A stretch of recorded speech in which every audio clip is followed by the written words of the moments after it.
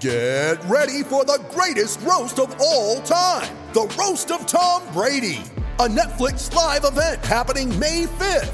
Hosted by Kevin Hart, the 7-time world champion gets his cleats held to the fire by famous friends and frenemies on an unforgettable night where everything is fair game. Tune in on May 5th at 5 p.m. Pacific time for the Roast of Tom Brady, live only on Netflix.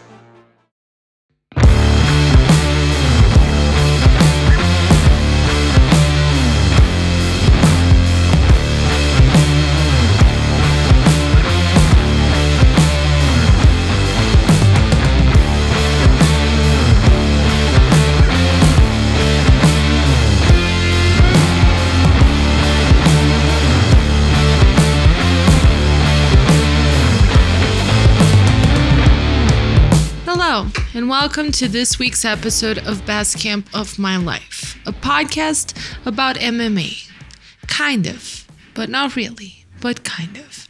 I'm your host, Fernanda Prates, and that's all I got for you today. We're just gonna have to settle for that intro because I save my long, elaborate intros for my guests. And today's guest is not actually a guest. He's what we would say back in Brazil. He's de casa. He's from home. He's no longer a visitor. He's one of ours. So I am welcoming my co-host for the day, my co-host for my life, now that we made it official that he put a ring on it, and a fellow MMA person. I'm just gonna say that because right now his relationship with MMA is different than it's been in the past. But yes, fellow MMA person, my husband, Rodrigo, however you want to call him. Rodrigo. You're nasty. Yeah, Boo Boo. He's my guest today. Hi, Boo Boo. Wonder if I would get accepted into the MMA JA now. Why? I don't know if I did the requirements. Well, you're covering MMA, but... Yeah, now for 3 weeks, I'm going to do nothing of the sort, so... Yeah, because of the, this little thing that I don't know if you're aware of called the Olympics, the Olympic Games. He's covering them. So I decided to have him grace us with his beautiful presence before he abandons MMA and me. I mean, here's the thing. I'm not going. I'm not covering. I'm going to do play-by-play. But you're doing it like in the Tokyo time. Yeah, I'm going to do it live. Yeah, so like I start Friday night, and then you're not going to see me, basically. You're not going to see me for 2 weeks and change. Yeah. Like 17 days or something. So I start on Friday and I finish 2 Sundays later.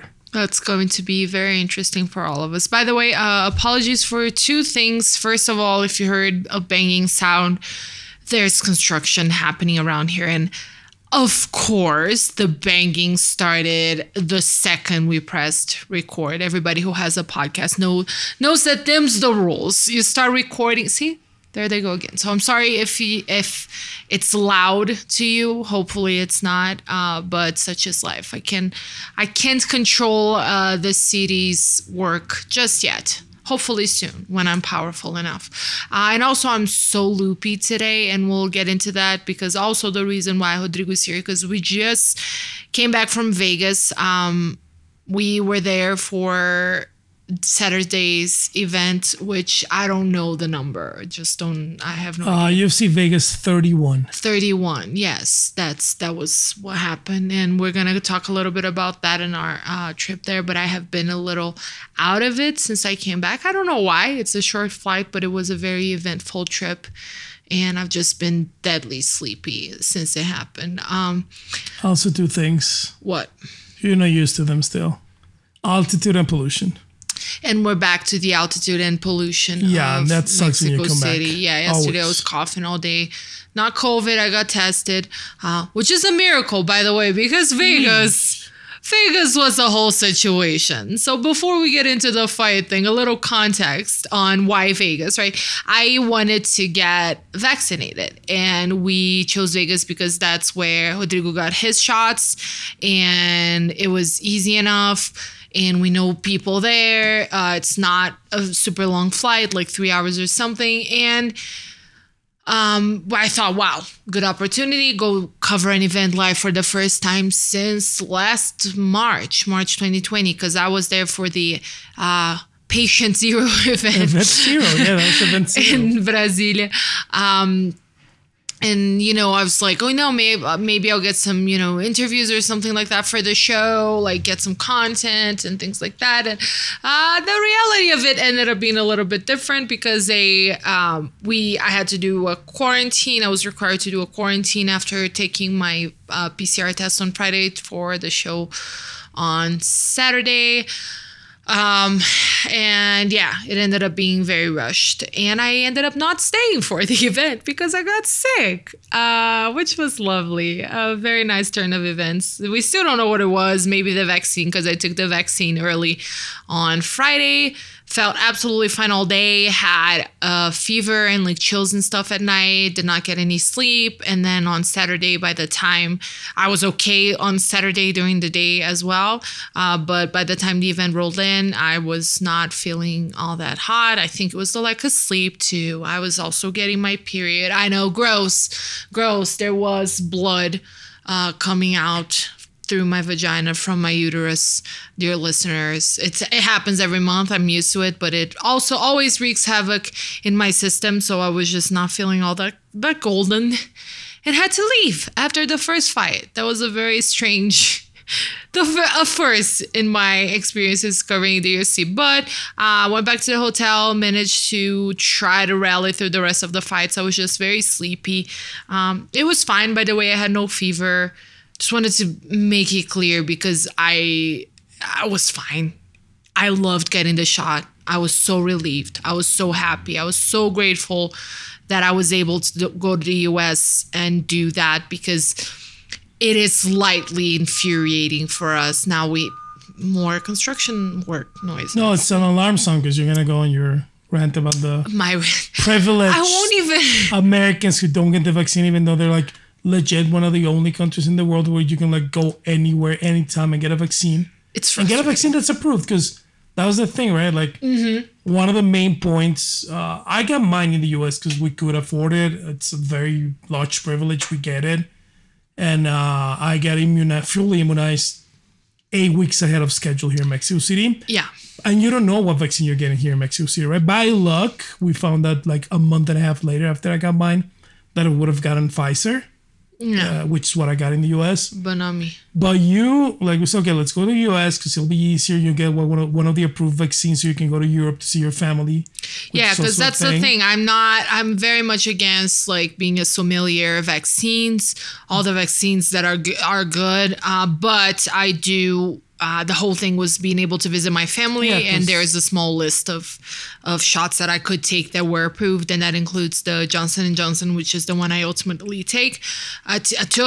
But take the vaccines that you can get, people. We were very fortunate. I'm very grateful, but it was really fucking frustrating because the people there at the vaccination site, who are all amazing, by the way, saying like, yeah, we can't get people here to come get vaxxed. And you know, I try to be an empathetic person, and also like we know that people just didn't spontaneously decide that they were gonna be against like science and put everybody at risk because they were led there by, you know, interested parties, and there has been a concerted effort to bring this kind of misinformation. So I try to do that, but it's still incredibly frustrating to see people have the privilege of just crossing the street and getting a shot that could possibly save their freaking lives and the lives of many others around them, and choosing not to do that while we had to go through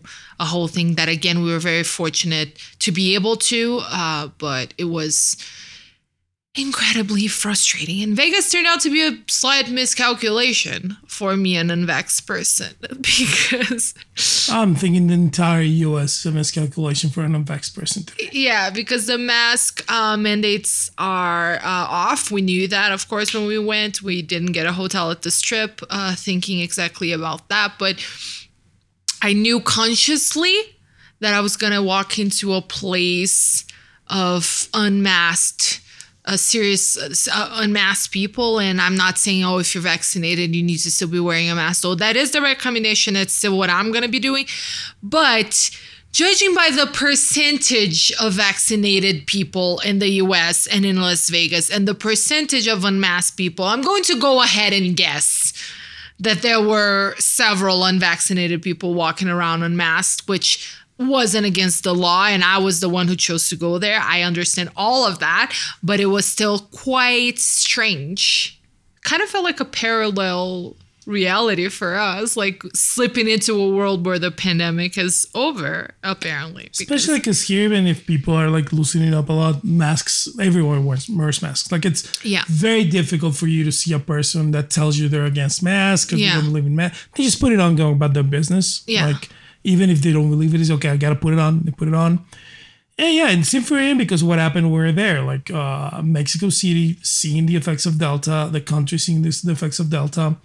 They were doing a lot better with vaccination. They were like being patient, using Pfizer's, using Zeneca's where they could, and keeping warehouses of Sputnik, Sinovac, and CanSino just in case.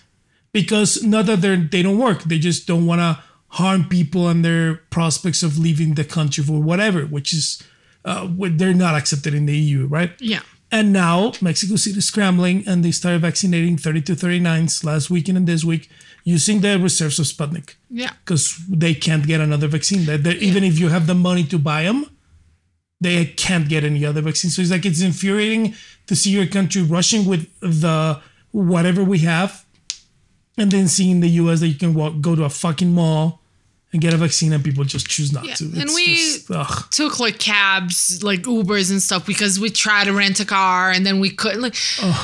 The whole thing. I'm already like loopy and low energy. Fuck you, Pacha Rent-A-Car. Fuck you. I don't want to bore you anymore with this. I promise we're talking about fights. I just thought that this was important to address. And like, we had a driver be like, no, I had COVID earlier, so I'm still in that window. But like, I don't believe in masks and whatever. And you're thinking like, this person is getting passengers on his car, and the passengers will also be unmasked, a lot of them. And like, one guy, as soon as we came in, is like, oh, I don't care about masks. You can take them off. And we didn't, but it was kind of like, dude, you're risking yourself a lot more than we are, because you're having all these people in your little car the entire day, and you're not caring whether, you're not asking whether they're vaccinated. You don't care. And they could be, to me, it's just very like, holy shit, like, denial about the whole thing. And it was very stressful, honestly. The whole trip, I was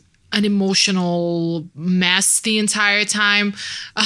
But we went, we got the vaccine, we got to see the weigh-ins for the first time in a long time, realized I have completely lost touch of how to talk to people. I don't remember how to do that anymore. It's very strange.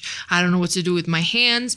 I lost timing of conversations. It's a very funny thing to realize, like, even though I do talk to people for the podcast, talking to people in real life takes like a flow of communication that I realize is entirely gone for me. So this is gonna be a little adjustment as we move back into the real world. But yeah, we were there, and there was, of course, an event, UFC event on Saturday.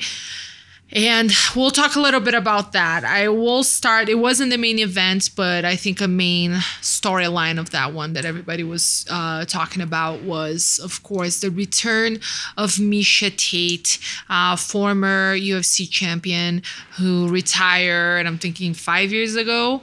After November 2016, after a loss to Raquel Pennington, and she came back.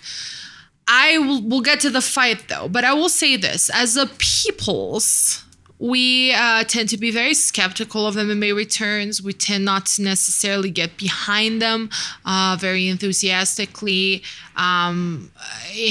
There's always that sense of, you sure you want to do that? And with Miesha, I think when the announcement came in, we were a little bit thrown off. But then after that, I think everybody was just really excited. And like, I feel like we kind of got behind it. And I guess I want to ask you, why do you think with Miesha Tate, I have my theories, but why do you think with Miesha Tate it was different? That we were more willing to like not only accept, but like legitimately be excited that she was back? I think it felt very hasty when she retired. Felt very emotionally. Felt like someone who was just jaded and drained by the whole thing. And by the whole thing, I mean literally the whole thing, right? Like training, dieting, cutting, fighting. She's a fucking trooper, right? Like she got knocked out violently and severely by Amanda Nunes since she was there in the press conference for UFC 200. So like, I think it was like, like we were like a little bummed that she left. Not because she was gone, because of the way she was on. Like, I think a lot of us wished her timing could be better. And we can sit here and talk about retirements all day long because they're never perfect, right? For me, the perfect retirement feels like it's not perfect, which is Khabib's, right? Or GSP's. Like, they don't feel perfect. And that's the good part because you don't see the decline. And we didn't think Miesha had a decline. Like, she lost against a fucking force of nature, which Amanda Nunes, which during this 5 years, now we know she's the best female fighter ever. And Raquel Pennington was a tough out. So, okay. And then we saw like what happened in her personal life. Broke up with Brian Caraway. Now like had like actual legal problems with him. Met someone else, Johnny Nunez, became a mother twice, got married, and started doing media. And she like, I don't know if it's just my impression. I just felt like she was in a better place with everything. Yeah. And I'm guessing throughout that moment, she felt like, you know what, I'm not fine with not fighting. So when she was coming, I was like, okay, like, I don't know what's going to happen. Marion Renault was like a good pick. She was never the best fighter, but she was always a good fighter, solid fighter.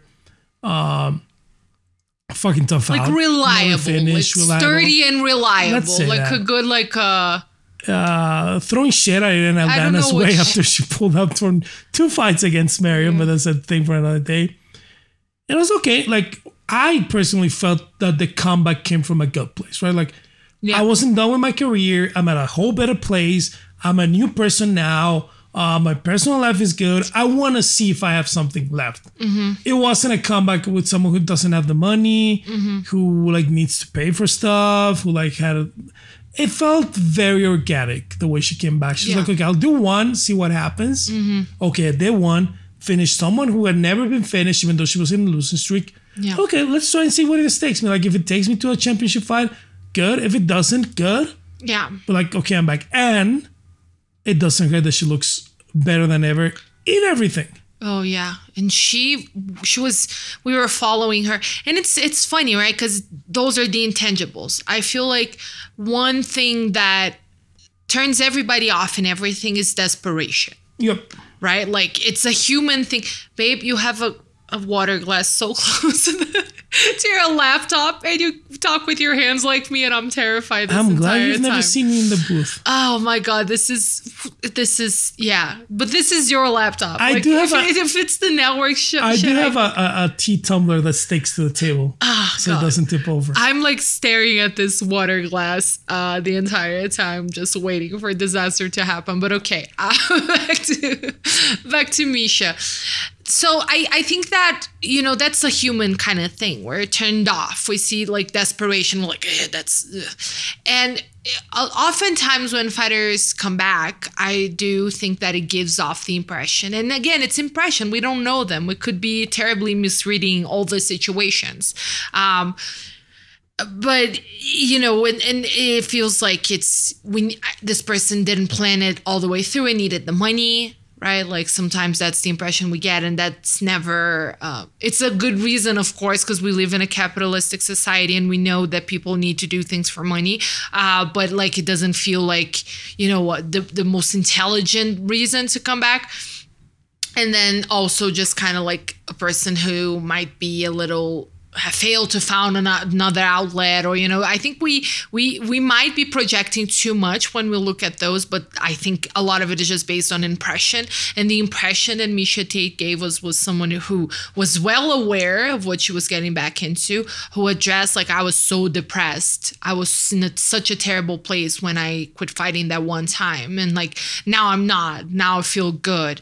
Who was like, financially, like, I'm okay. I don't necessarily need this to happen for me.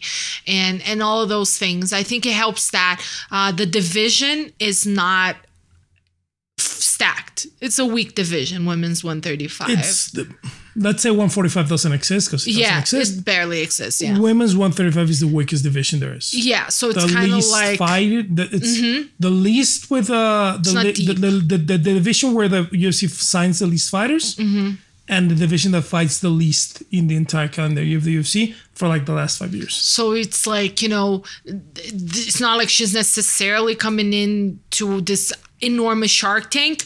We do, I think, collectively feel like Amanda Nunes, like, I think a lot of people agree. I think, yes, I totally get why she's saying, no, I'm here for the belt, as she should be. And I think the UFC may very well give her another fight and schedule that. And it has intrigue. I still don't think it makes sense from a business standpoint. As somebody who saw the first fight and who's seen what Amanda Nunes has done since then, I don't know if right now I'm necessarily thinking that anything different is going to happen. But other than that, I would be curious still to see her among other people higher in the division. There's a big drop. We know it's like Amanda, Holly, Jermaine, like even Irene, who just bounced back. Because that's the thing, right? Like, they can't find challengers, right? Like, they did this show where it was headlined by Irene Aldana and Holly Holm, and Juliana Pena was fighting Jermaine the Random. So like, like, if any of these win, we're getting they both lose, right? Yeah. And then Aspen Ladd has been out for 2 years. Juliana had to come back and beat Sarah McMahon to get a title shot, and she got a title shot because there's no one else. No, Irene Aldana didn't make weight but came back, beat Yana Kunitskaya. But like, those 3-4 at the top, they haven't been able to break them for what now? 7 years, 6 years? Like, it's Amanda, Jermaine, Holly, and the rest of the division. Yeah. And we have like a few like sort of up-and-comers who didn't quite get Aspen Ladd. Yeah, Aspen hasn't fought in 2 years. She's fighting this weekend. She's fighting this weekend. Yeah. She hasn't fought in 2 years. Juliana lost against... had to beat Sarah, as I was saying. So it's if Misha beats Holly... Yeah. I legit don't see a reason. Why not? Why not give her another title Because shot? It is like, at this point, what are we? It's not like she's going to be destroying some super worthy chances, right? She's only 6-4 in the UFC. Like, I think it's she's not only starting a 34. career. Like Misha? Yes, she's 34. She's 34. Very young. Yeah. Like, so it's like, I think all of that kind of combined for us to kind of like feel like this was, and then we followed her sort of training on social media, and she looked in freaking incredible shape. And one thing I really love about this whole thing, it's kind of like, I think a lot of the narrative is, she has 2 kids, she's a mom. Like, John Anik even mentioned in the broadcast that she's still nursing, which was met with an awkward silence by the booth, which I get, but it's like, guys, women nurse. Let's not be awkward about it. We do, but it's still... The freaking glass of water is shit. Oh my God, you're going to drown your laptop. But okay, I warned you.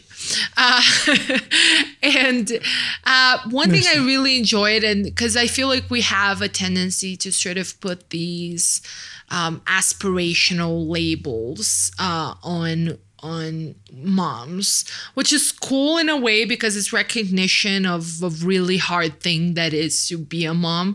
I would imagine, I wouldn't know. It does seem like something I would never be able to pull off. I don't want to. Motherhood is not an aspiration of mine, but I think it's cool that we acknowledge that. And then we're like, these women put their bodies, not just their bodies, but their minds, like, through these like really intense experience, and they went back into training and came back into the cage. That's cool. But it kind of, as a society, I think when women become moms, there's kind of a tendency to erase the woman and just put the mom there. And one very cool thing that I thought that Misha said before was like, yeah, I'm doing this to like kind of show my my daughter that, you know, there are strong women out there. I want to show that to my son too, like give my daughter an example, show my son that are strong women out there, but I'm doing this for me, like me, the person Misha Tate. And I was like, that is a simple thing that is also super fucking cool. She's doing it for herself and it's awesome. And yeah, she got in incredible shape. She's always had rough cuts, but she looked really good on the scale. Yeah, I've watched her fight. I think this was my third Misha fight. And this is by far, I don't know how the actual cut was. Mm-hmm.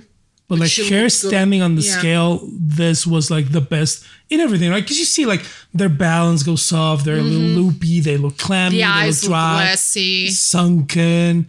This is the best she's looked on the scale for like 3 or 4 fights. So yeah, she went there, did the damn thing, looked relaxed, looked like she was having fun. It was all awesome. And then she won. So I'm actually super excited about Misha Tate being back, to be perfectly honest. And I am looking forward to seeing what happens next. If it's Holly, even Irene maybe could be, I don't know if they think that it's too risky, maybe for a little reward, because Holly and Misha, obviously it's a more high intrigue fight that could really justify a co-main or a main in a card that is not pay-per-view or whatever. But curious about that. Another comeback that I personally liked seeing was Rodolfo Vieira, the jiu-jitsu ace who came back from what I think was the upset of the year, because he was not only lost to Fluffy Hernandez, Anthony. Because I keep forgetting there's an Alexander and there's an Anthony. The Alexander is the douchey one. Anthony is the one that I think looks kind of nice. He looks like a cool dude. He submitted Rodolfo to the surprise of literally everyone on planet Earth. If you tell me, oh no, I thought that Rodolfo was going to get submitted, I'll be like, you're a liar and just trying to sound edgy and I don't like you. Can he lose to Fluffy? Well, maybe. Yeah. Can he get submitted by Fluffy? No. Yep. So anyway, and after that fight, I think I told you, like, I don't even know if Rodolfo is like gonna retire after this. And I know it sounds extreme, but like Rodolfo is a very interesting character because when you talk to him, he's brutally honest. So I remember interviewing him right before his UFC debut, and he was talking about, like, I asked him about sort of expectations. Like, are you coming in looking like for that belt, looking for like, what is it that, you know, do you set goals for yourself, whatever? And then he's kind of like, I don't know. I don't know if I'm going to fight one fight. I don't know if I'm going to fight 5 fights. I don't know how good I'm going to be in the UFC. I would love to tell you, like, yeah, I'm going to be champion. Like, I don't know if that's going to happen for me. And I just thought that was so freaking cool. It was just like this incredible jiu-jitsu player, really, like, who's achieved so much. He not only decided to make a change going from something that he freaking excels at to something that is physically dangerous and that he might not be as good at. And he talked about being really shaken when he fought, I think it was ACB. I might be wrong. I will need to get back to you on that, but he was fighting in a promotion, then he had a kind of scary thing where he won that fight, but he got hit hard, and he talked about forgetting what happened during the fight, like asking things multiple times and being very confused, and that freaked him out a lot. And he like took him a while to go back and stuff. And he was talking about this very candidly. This was my first time interviewing him. He didn't know me. And, you know, he's talking about these things and these doubts and this kind of like, you know what, like, maybe I will suck at this. He never said it in those words, but, and for somebody who was such a successful competitor to have that mindset, I was like, this is really freaking cool. After that loss, I was really like, I wonder what this is going to do to this man. On the one hand, as we know, grapplers and jiu-jitsu players, they tend to have, I think, a different relationship with losses because they are more used to them. fighting so often and having like all those matches and you lose and it's part of it, and that might make him a little healthier with that. But in my mind, I was like, is this maybe the thing that gets him to think, you know what, I don't fucking need this? Like when losing via submission, I was like worried about what that would do to him. And then he was like, came back not that long afterward, and he was like, yeah, I was just like talking to a sports psychology, like it was a good thing that happened to me, that loss, and came back and freaking trended around. I was like, that is so freaking cool. Good on you, Rodolfo. You know what? That's for me like the true mark of an actual martial artist, right? Because like we have a lot of obviously like from different walks of life, but a lot of jiu-jitsu guys, and jiu-jitsu, as we know, can be a very toxic environment. And you see them like even like world champions, Abu Dhabi Combat Club champions, Quake black belts and stuff, go to MMA and be like so bad at handling losses. Yeah. Like, dude, that's not to me, that's like not the martial artist. He was a very good jiu-jitsu player, but that's not being a martial artist. What Rodolfo did, what people like, for me, like another example is like Matt Serra, right? Like those are true martial artists, right? Like they take the loss with like that philosophy and trying to come back and see, okay, this is what happened. What do I need to get better? Losses are part of life. Losses are part of a career. And Mackenzie Dern, for example, same thing. And trying to come back from that and like not being, dude, in an environment like jiu-jitsu and MMA, talking about seeing a sports psychologist. Yeah. It's not easy. No, it's a lot less taboo. I've noticed, at least from interviewing people over the past like 5 years, it's changed a lot. Like I'm hearing a lot more of that. And I think it's also because it's disseminating at the gym and people are like, oh, I'm seeing this person who's like, I'm seeing a lot of people more, but you're absolutely right that it is kind of a toxic environment. And he looked good. His striking was good and he got a very good submission. So we'll see what happens to him. We've talked about this, right? Like with him and Mackenzie there, like these are people that do not need fighting. Yeah, they could do seminars. Yeah, Mackenzie, and like attach their name to things. And they could do seminars for 30 years, get a gi sponsorship, and they'll be fine, comfortable, and good, right? Yeah. Like these are people who are doing this because they want to prove something to themselves. Yeah, or just like or just like feed whatever competitive drive that they still have. And I say this about like coming back stronger from losses and stuff with a lot of admiration. Not because I'm like morally reprimanding people who aren't like that, because I'm terrible. I give up at the first sight of adversity. I'm the weakest person in your life. So it's like, this is coming from a person who's like, I wish I was like that. I could never imagine, like a person is mean to me on Twitter and it takes me 2 days to like emotionally recover from being, this humiliated. And I see these people, I'm like, this is amazing. It's amazing that our brains are made of the same basic organic materials. And these people, forget the bodies. Of course, their bodies are highly superior to mine in many ways. But the brain is what really gets me when it comes to the difference between me and these people and handling like everyday life. So good on you, Rodolfo. I thought that was pretty fucking cool. And then what else? And then there was obviously the main event. Makhachev beat Thiago Moises. And I was so loopy at the time of the main event. I wasn't really paying attention that well. Can't really comment on a lot of the specifics. I just saw Makhachev doing Makhachev things and being just like a tidal wave of pressure and just like making it very miserable for anybody who shares a few minutes with him. And but I did one thing that was really struck me as funny was like at the end of the fight, he was on the mic and he was like, why does nobody want to fight me? And I'm like, why do you think nobody wants to freaking fight you, Makhachev? Why would anybody want to put themselves? That's why whenever anybody calls out Makhachev, I'm like, just give that person this fight, because who wants this in their lives? No one. It's terrible. You're probably not gonna get a fight night bonus. I don't know. Has he ever had a fight night bonus, babe? Who, Islam? Islam, yeah, you have the cell phone in hand. I'm pretty sure he has. By the way, we'll talk about Mateusz afterwards. Oh, okay. There's like a bunch of people. Because Mateusz, like 3 fights, 3 bonuses. Now you bring bonuses. Fight of the night against Arman Sarokin. Oh, yeah? When was that? The St. Petersburg fight, remember? 2019. Oh, okay. April 2019. Okay, then I'm sorry. Over Oleinik. That's the only bonus, yes. Okay. I'll kind of take it back because he won a fight of the night, but it's like, it's not exactly the kind of fight that is likely to give you many fans because of just the way that Makhachev fights.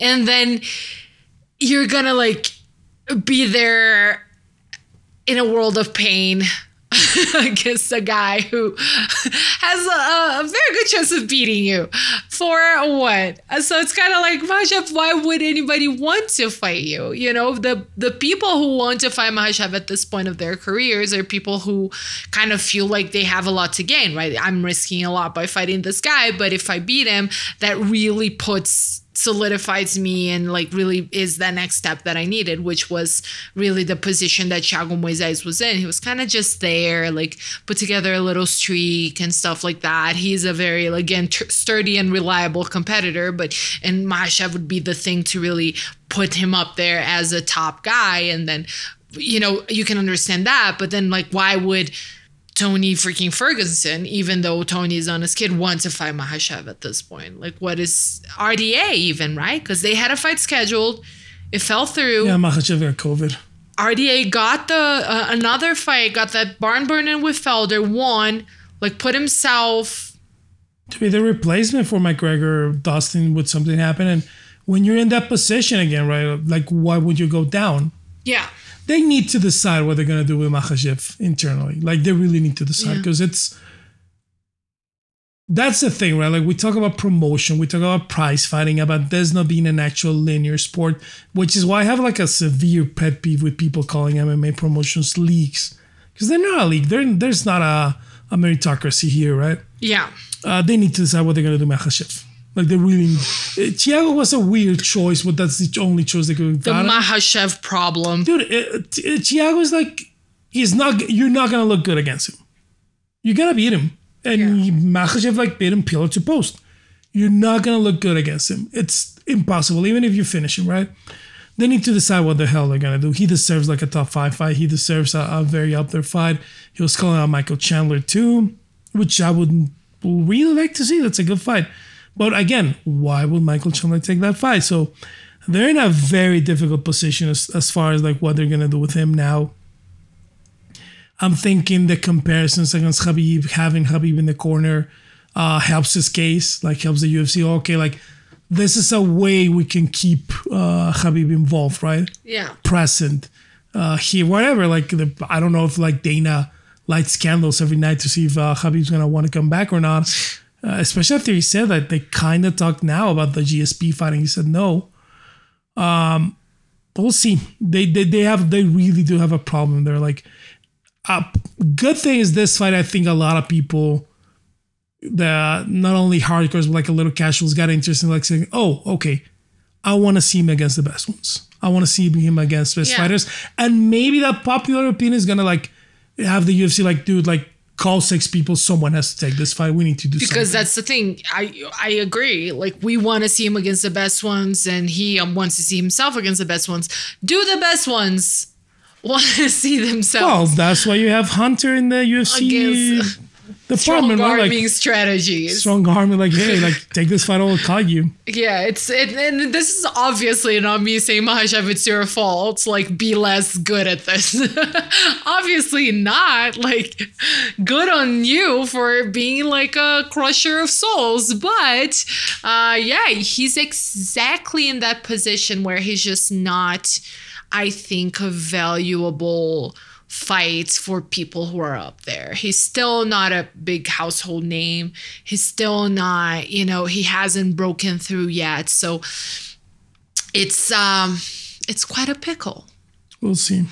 The Makhachev pickle. Okay, I don't know. We'll workshop the Makhachev conundrum. Schrodinger's Makhachev. That made no sense. Unfortunately, I think the only man who would have taken that fight is no longer fighting. So there's that. Who? Paul Felder. Felder would have taken that fight. You're right. I agree with you. Well, that's a problem for them, not us. Good luck, matchmakers, promoters, Makhachev, and whoever ends up being on the other end of that one, because you're in a strange position. Anything else from that event you mentioned? Mateusz Gamrot, former KSW star, like one of the biggest stars. They were saying it Mateusz. I don't know. It's spelled Mateusz. It's spelled Mateusz like a Brazilian Mateusz, but like I don't know. But the other they were also saying Janji Joja, so there you go. And they can say Valle to save their lives. So. No. Lost his first fight against Guram Kutatulatse. Tough fucking fight. Now two finishes, Carl Halsman and now Jeremy Stephens. 3 fight night bonuses in 3 fights, so he's gonna be someone who they're gonna push. He's just an exciting guy. Yeah. Like he's good technically in every part of the game, and he just fights a very exciting. A lot of people wanted to see Jeremy Stephens getting some up. Yeah, dude, he's a dick. The thing he threw here in Mexico, the tantrum he threw here in Mexico. With Yair, yeah. And dude, like I'm not one to say you're not injured, you should have fought. I'm just saying. No, come on, don't go there. Yelling at Yair in the hotel the next day. Okay, but was it Yair who started it? It's both of them. They're both like that. They both were. And then on Monday, like saying, "Oh, he said I'm fine now." But he was fine then. He wasn't fine at the fight. But no. Okay, whatever. I will defend Jeremy Stephens. I will never defend Jeremy Stephens. I defended him on that whole situation, and I forever will, because I think that we've had this conversation on the show several times. But then, he pushed freaking... Drakkar Klose. I was a fucking asshole about it. Drakkar Klose couldn't fight, and then Jeremy Stephens proceeded to be an asshole about it. So I'm all for Drakkar Klose. Was it like my primal self took over? Yeah. Where's your primal self? You get Kimura to hell on Saturday, but that's why I support Klose's like right to be petty as shit on Twitter about the whole situation. I'm rooting for you, Drakkar.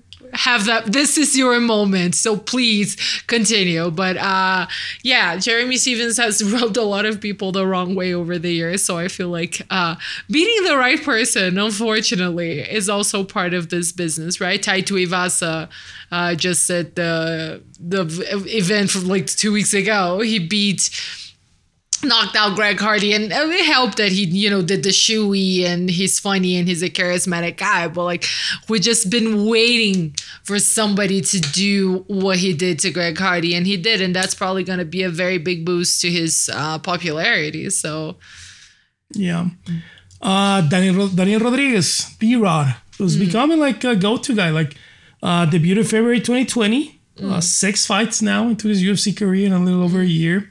5-1, got another finish. I didn't get a bonus. That sucked. But on a night of 6 bonuses, he didn't get a bonus. But another finish. He's a very exciting fighter. I love him. And then Amanda Lemos, third straight win in the strawweight division since she came down, knocking out Montserrat Ruiz, which a lot of people, you included, like didn't like the stoppage. But like what we saw of the fight, she was superior. Like, her striking was on point. The kick was on point. If you like or not, the finish, she dropped very spectacularly. Montserrat was like a very tough fighter. Like she just went face first into the canvas. See what happens with her. Unfortunately, there's Waleed there like yelling at people, but that's a reality of MMA, unfortunately. Yeah. And you've known about this, like what I call my boys of the other promotions I've been like lucky enough to call. Sergey Morozov used to be the bantamweight champion at M1. Fought Josh Rettinghouse in his last M1 fight. Lost. Josh is now in tough. Who just lost last week. Yeah, I'm still heartbroken over Josh losing that fight on tough. He had a very tough first fight against Umar Nurmagomedov, who, if you ask the people at AKA and Javier Mendez, like Umar is the heir apparent to Khabib. It's not even Makhachev, it's Umar. Now got another tough fight against Khalid Taha. And finally got his win. I love Kazakh fighters. He's amazing. He's a good fighter. Hopefully he'll get like a nice career in the UFC. I keep forgetting that most of these people fought. So I'm glad you're here. I called, I think, 6 Morozov fights in M1. I think, honestly, I have such horrible memory. So I forget a lot that happens. I'm like, I literally watched this thing 2 weeks ago, and everyone's, you were there. And I'm like, was I? Was I really? Oh. So I'm glad you're here to remind me that. I had to remind myself what I had for people, dinner yesterday, and it was a thing. So it's a good day, and my brain is not at its finest on this particular day. So, okay, moving on from that. And yes, like you said, I don't necessarily love the stoppage of the Amanda Lemos fight. And I know this is contentious and there's no way to prove it, but I do have those times where I'm like, if this was a guy, maybe it would have gone on longer. I don't really say that a lot because I know that it's very hard to prove and people get very defensive. They kind of think, oh, you're calling the person sexist. And it's like, no, I'm not saying that the ref at the split second in that decision he had to make thought, oh man, it's a woman, so I better stop it. That's not what we're implying. I just think that sometimes there's a little bit of just bias hanging in there where you're tempted to think that a man, subconsciously, that a man might be able to withstand a little more damage. But it's also hypocritical of me to say that because I'm always for a bit of an earlier stoppage than a bit of a late stoppage. So maybe there's that too. On someone like Toyoni, might let it slide because he has a good track record. Yeah. On someone like Herb Dean, because I think that's like the epitome of the girl stoppage, is the Aspen Ledger main event. Yeah. Dude, Herb Dean is so late to stop every single one of his fights. And that one he stopped in the second. Yeah, but that was one. So it's kind of like I couldn't go back and find evidence to be like, this is a pattern of behavior. It's just sometimes when I'm watching a fight, that's kind of where my mind goes. But again, I could be terribly wrong. There's really no way to prove it. Like you said, she was out. So maybe he acted on her being out. And then by the time he got there, she was up again. And there's nothing wrong with that. Like watching, I was kind of like, could have gone on longer. But moving past that, let's talk a little bit about the... and there was also a big event that we're not going to talk about was Bellator. Juliana Velasquez capped Bellator's flyweight belt after beating Denise Kielholtz. I don't know if that's how you say her name. But we weren't able to watch that fight because we didn't have the channel in the hotel room. So, but yeah. Good on Ju. Apparently it was a very close, very good fight. And then this weekend we have the return of TJ Dillashaw, who's fighting Corey Sandhagen in the main event. And I am all sorts of conflicted about this one. I want your opinion on it because it's, as we all know, TJ Dillashaw is coming back from a long doping suspension from after being caught for EPO, and he admitted to it. So it's not like we don't know what happened. Like we know he doped, and he admitted to it, and he was punished for it, and is coming back. And the UFC's kind of been pushing this redemption storyline that I think is rubbing a lot of people the wrong way because it does seem like, oh, this man had to overcome this terrible obstacle in his life and is now clawing his way back. And it's like, that big obstacle was put in there by himself. So sympathy is limited. But at the same time, I don't know, when we talk about doping in sports, and particularly in MMA, to me, it's just kind of a nuanced and complicated discussion. I understand the amount of pressure these people are operating under. I understand that people make mistakes, and I try to be empathetic about it.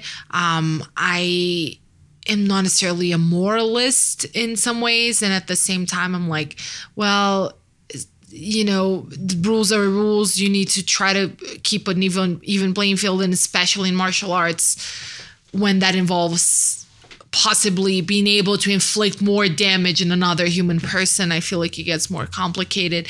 At the same time, I'm like, well, steroids don't make you superhuman? Does it need to invalidate all your accomplishments? To me, it's just a very like murky, complicated conversation, and that I have a tough time unpacking, and I don't even know how I feel about TJ's return. But that's, I guess, why I'll ask you. How are you feeling about TJ coming back? Oh, I'm from the Nick Diaz school on steroids. Like everybody's on Everyone's on steroids. And this is for me like covering like Olympic Games and other sports and MMA. Like, I will never tell you that a fighter's clean. I will never tell you that an athlete's clean. Because they're competitors, and competitors look for an edge. And it is a very difficult thing. It's a very difficult debate. I find it hard to sympathize on the side of the UFC of USADA when they knew this was going on for decades and then just did this to like cover legally their asses, obviously, to like say, hey, we're cleaning the sport. No, you're not cleaning the sport. The only thing you're doing, the way you're doing, is like unevening the playing field even more. We had this conversation. The people who can actually afford the Balcos of 2021, they're still doing shit. Like, you think they're still doing it, but like, of course. This is why it's like, for example, EPO, which now, like 20 years on and 10 years after, like Lance Armstrong and stuff, it seems very common, right? But like, this is something that started with blood doping, where you take your blood and then just inject shit out of your blood before going out to do the stage in cycling. The half-life of EPO is so short that's why a lot of people use it. Because like, you would have to be like very unlucky to get the guy, the USADA girl or guy, like at the moment where it's like still detectable in your body. Okay. Yeah, I just, listeners note, I have no knowledge of any of like the specificities, so I don't know. I can't even have this debate. If you're an old school fan of MMA, remember the whole TRT debate like 7-8 years ago? And that was kind of what pushed, I think. And you only did it because of Navarra catching Vitor Belfort, right? Like, the UFC didn't want to touch this. Like, they didn't want to do this. And then Vitor was there for like an awards. He had a license to fight Chris Weidman that year. The Nevada Commission got him, and he popped the biggest testosterone to epitestosterone ratio in the history of the commission. And they were like, we're not going to license you. So, okay, they made TRT illegal, and then they started like researching and the USADA thing. So they're just patches. It's difficult. The playing field will never be even. And I do not agree the way. Like, should you have something there? Yes. Should you have doping? Yes. Just I think the way WADA and USADA go about it, it's very criminally, it's very unresearched in a lot of stuff. We saw the thing about the sunscreen that can make you pop for a bunch of things, which wasn't like in the rules. Yeah, they're with rough font. You can see they're like ironing out the kinks, and it's better now than it was when it started. But at the same time, there are some murky things too. Like, right, you're making these independent contractors give you their whereabouts at all times, like having to report to USADA at all times. And it's, that's the thing. I don't have an answer for that, but it is you're asking a lot from these fighters. And I like that in the sense that it is just, the highest type of effort to make sure that you're getting a clean sport.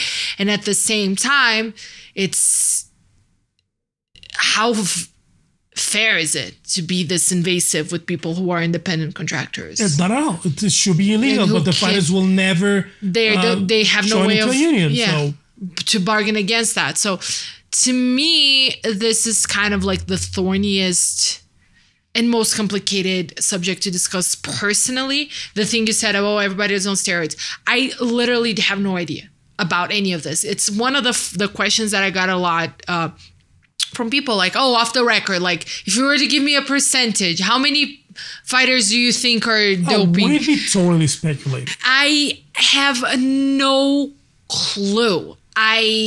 I don't know. A fighter can tell me I'm absolutely clean, I've never done it, and I'll believe them. Like, I really, really have no idea. I don't like speculating about these things. I'm just like, it is one of those subjects that I feel like I'm just not really equipped that well to discuss, and that I have so much conflict on. And And with TJ coming back, I feel like that's kind of like a very, I think it's, I am kind of like, who was it who said, it was Bisping. Like, I do have this sort of respect for TJ for owning up to what he did and coming back, right? Because we know like this, how much of a cloud, a dark cloud that's going to be with him forever. Like, he could be, and how many questions he's going to be answering about it. And coming into this fight, the pressure on him is very high, because you can imagine, right? Like, if he comes back and he sucks against Corey Sandhagen, who is an incredibly challenging opponent. They did not go easy on him. I truly believe Corey is like legit one of the best 15 bantamweights in the history of MMA. And right, and they just told this guy who's coming back from like a 2-year suspension against him. You know, like, you're putting a lot on the line, and you can look like, if you look like shit, how many people are gonna go and be like, oh, so your entire career, like everything you've done up to this point, until like you became a freaking UFC champion, it was because of steroids. So it's a very high stakes situation. It's a lot of pressure. And I do respect him for like owning up. I did this, I fucked up, and I'm going to come back and fight like a really fucking tough guy and talk about this. And I'm like, that's cool. I do respect that. And at the same time, it's kind of like, I don't know, I have a hard time conjuring up this sympathy. It also depends, like, the position you were when you got caught, right? Because, like, now we're all talking about TJ and stuff. I was going to call him Tyler. It's Tyler Jeffrey Dillashaw. Talking about TJ and stuff, but like, his name is Tyler? Tyler Jeffrey Dillashaw. Oh, okay. He kind of looks like a Tyler. Yeah, and Jeffrey spelled weird with a J. Okay. It's like J-E-F. Oh, it's like Joffrey. It's Jeffrey. It has an E after the F's. Okay, got it. It's like Jeffrey, something like that. I might be misquoting. Dude, Saturday, we forget about this the whole time. Amanda Lemos, she got suspended 2 years for steroids after her first fight. And like, everyone was talking about TJ, and I was like, didn't talk about Amanda, right? It was like on a 3-win streak after a 2-year suspension for steroids. So like, when you're really high on the scale of who you are, former champion, whatever, you get all this shit. When you're a little down, or like maybe you don't even have the money to prove that it was a contamination. Yeah. Like, we hear nothing. Like, and that's also even in the playfield, right? Like, in the Rob Font thing, you can Google if you're not up to it for everyone who's listening. That's the positive after the Cody Garbrandt fight. They found out it was a mistake of a threshold that water removed from the labs. And if they didn't have the entire tickets of everything they bought, a register of literally every, like, even beauty product that he used, it would have tested positive. You need money, you need a structure, and you need a good team around you for that. A common fighter would have tested positive, would have been gone for 2 years. And they proved that what Rob Font proved positive for was a sunscreen. Yeah. So that's my thing with doping. Like, if you have the money and the structure, when you get fucked and it's not your fault, you can get out of it. When it's not Guido Canetti, Argentinian fighter, tested positive because of supplements. Took him 2.5 years to prove it because he didn't have the money to do it. And some guys early on had the money to do it and still got screwed over. Tom Lawler. Yeah. Ended his career in the UFC because of it. JDS had a really tough time too. And the thing, Lawler ended up being proven vindicated, but it took him a long time. And a lot of money. And the thing Lawler tested positive for at that time was 2 years, now 6 months. Yeah. So that's my thing. So it's complicated. I would say athletically and as a fight, I'm excited. It's a very good fight. I still am excited. And I guess to close this out, because we're about to go, but Aspen Ladd versus Macy Chiasson, I hope I'm saying it right. Dude, that's why everybody, if you ever have me on your podcast and you feel bad about mispronouncing my last name, don't be. Don't be, because I mispronounce every name. I deserve it. It's karma, which is a very good fight. And also one that I'm particularly invested in, Macy Barber and Miranda Maverick.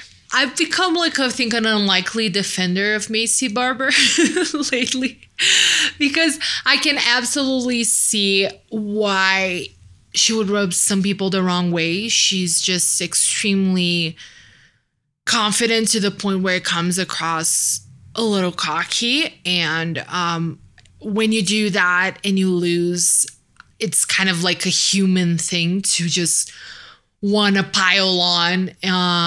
So I understand why all that happened, why all of that happened. But I liked Maycee Barber coming in and being like, you know what? I train a lot. I'm fucking awesome. I'm going to be champion. I'm going to like do great things. And I think I'm amazing. And I'm like, it is so rare for a young woman to believe those things, first of all, about herself, because we're like socialized to be either insecure or not vocal about being secure, right? Because you need to be humble. It's not ladylike to just go and like just assert grandiose things about yourself. Yeah, Connor and Chelson, they're like, they're like deities to these people, and like a girl says is like, no, shut up. It's I've said this before. Like the word confidence, it appears to be reserved to white men. On everybody else, it's cockiness, it's arrogance. Like you're out of line. So I do appreciate that about her. I think it's kind of like cool to see somebody just own it like she did. And then, she had a couple of losses.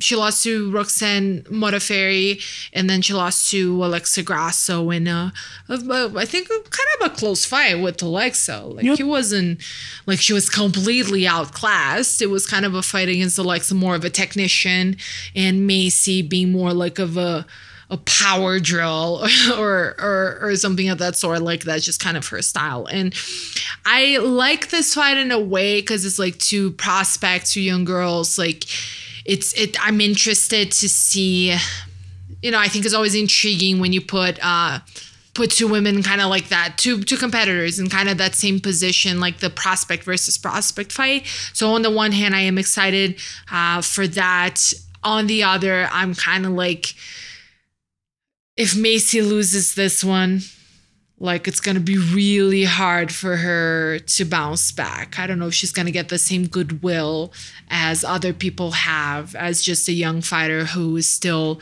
learning and ironing out some kinks up there. She's one of those that we get to see evolve into a complete fighter already in a very high visibility position, which is a very complicated sort of situation for anyone to navigate. So I think at first I mentioned as like somebody threw out that idea of the matchup, and I was like, oh, that's cool. Like I like it. I think it makes sense. And I was like, or she wins, and you're kind of burning Miranda Maverick, who is in let me check. A very long winning streak and unbeaten in the UFC still. So yeah, she's coming off the win over Jillian Robertson, which was a very, I think, important win for her. Like just really proved herself against a person who is tricky and again, a reliable, solid, consistent competitor. To me, this is where Maycee stands, right? The fight against Alexa Grasso was a fight for her to like beat a name. Yeah. And now it's the other way around. This is for Miranda to like beat someone people know and project her. And that's a very tricky situation as a fighter. Like when you realize, oh, they're using me as a stepping stone. Like what happened for me to be used as a stepping stone now? Which I think this is what they're doing with Miranda. So if Maycee loses this one, like she's in trouble. And it's unfortunate, right? Because it's so early for both. Like Miranda is only 24, a baby. I remember being 24. So full of hopes and dreams and aspirations before life beat that out of me. And then Maycee is only 23. So, it's one of those. I'm intrigued. That's cool. But I feel like I'll be sad whatever happens. Maybe not Miranda Maverick because she's only 2 fights into her UFC career. Didn't really count on all that hype. She kind of just like really kind of solidified herself with the win over Robertson. So maybe her losing, it's not the end of the world, but Macy losing is a complicated situation. So I'm both excited and sad about this one. Would you say it's a sad situation? Oh, like the song? It's tearing me apart. Nesman not fighting in 2 years, coming back from knocking out Yana Kunitskaya. Just as legit in the same position as Irene, just hasn't fought in 2 years, like lost against her name. Yeah. Jermaine Durandamy, and then knocked out Yana Kunitskaya. So she's like in exactly the same position as Irene Aldana. Hasn't fought in 2 years. Macy Chiasson, only one loss. Coming from beating Marion Renaud with a good win streak. So and we're just talking good about opportunity this, for Chiasson here. Yeah, and we're just talking about this division being not great. No, this is a good fight in the division. Get you a name. Like Macy beats Aspen here. Yeah. She's up there. Yeah. She's up there. So I guess, is there anything else, any other fights in the card that you want to talk about? No, but like just next week, watch out for my boy Rafa Garcia. Like 1 week from this weekend on the Strickland Hall card, fighting Chris Gutsamaker, finally with a full training camp behind him. So we'll see what the Mexicali-born Rafa Garcia can do. And you're going to have to tell me what happens because I'm not going to be able to see the next 3 cards. Yeah, you're going to have to be subjected to my WhatsApp narration. If I can even see my phone, because who the hell knows? It includes a lot of caps locks. Doing either weightlifting or judo those days. Okay. Yeah. That sounds exciting. I'll be just like all capsing. Oh my God, you won't believe this. And then link.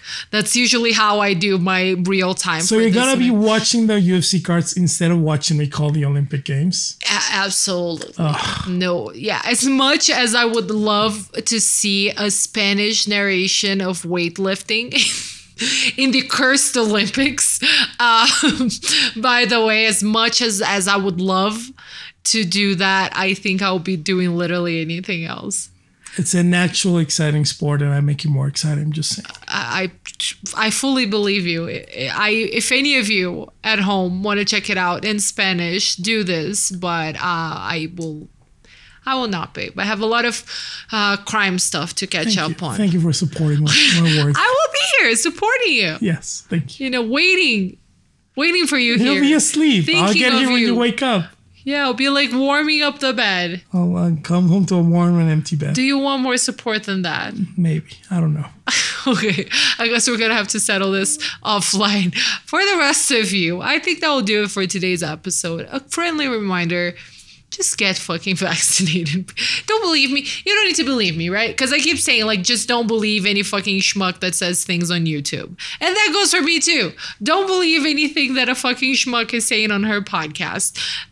Just do the basic thing that a lot of those people who push misinformation like today, like look it up, see it for yourself, but actually do it. Like actually see the science. Vaccines are awesome. Science is pulling us out of a horrendous situation.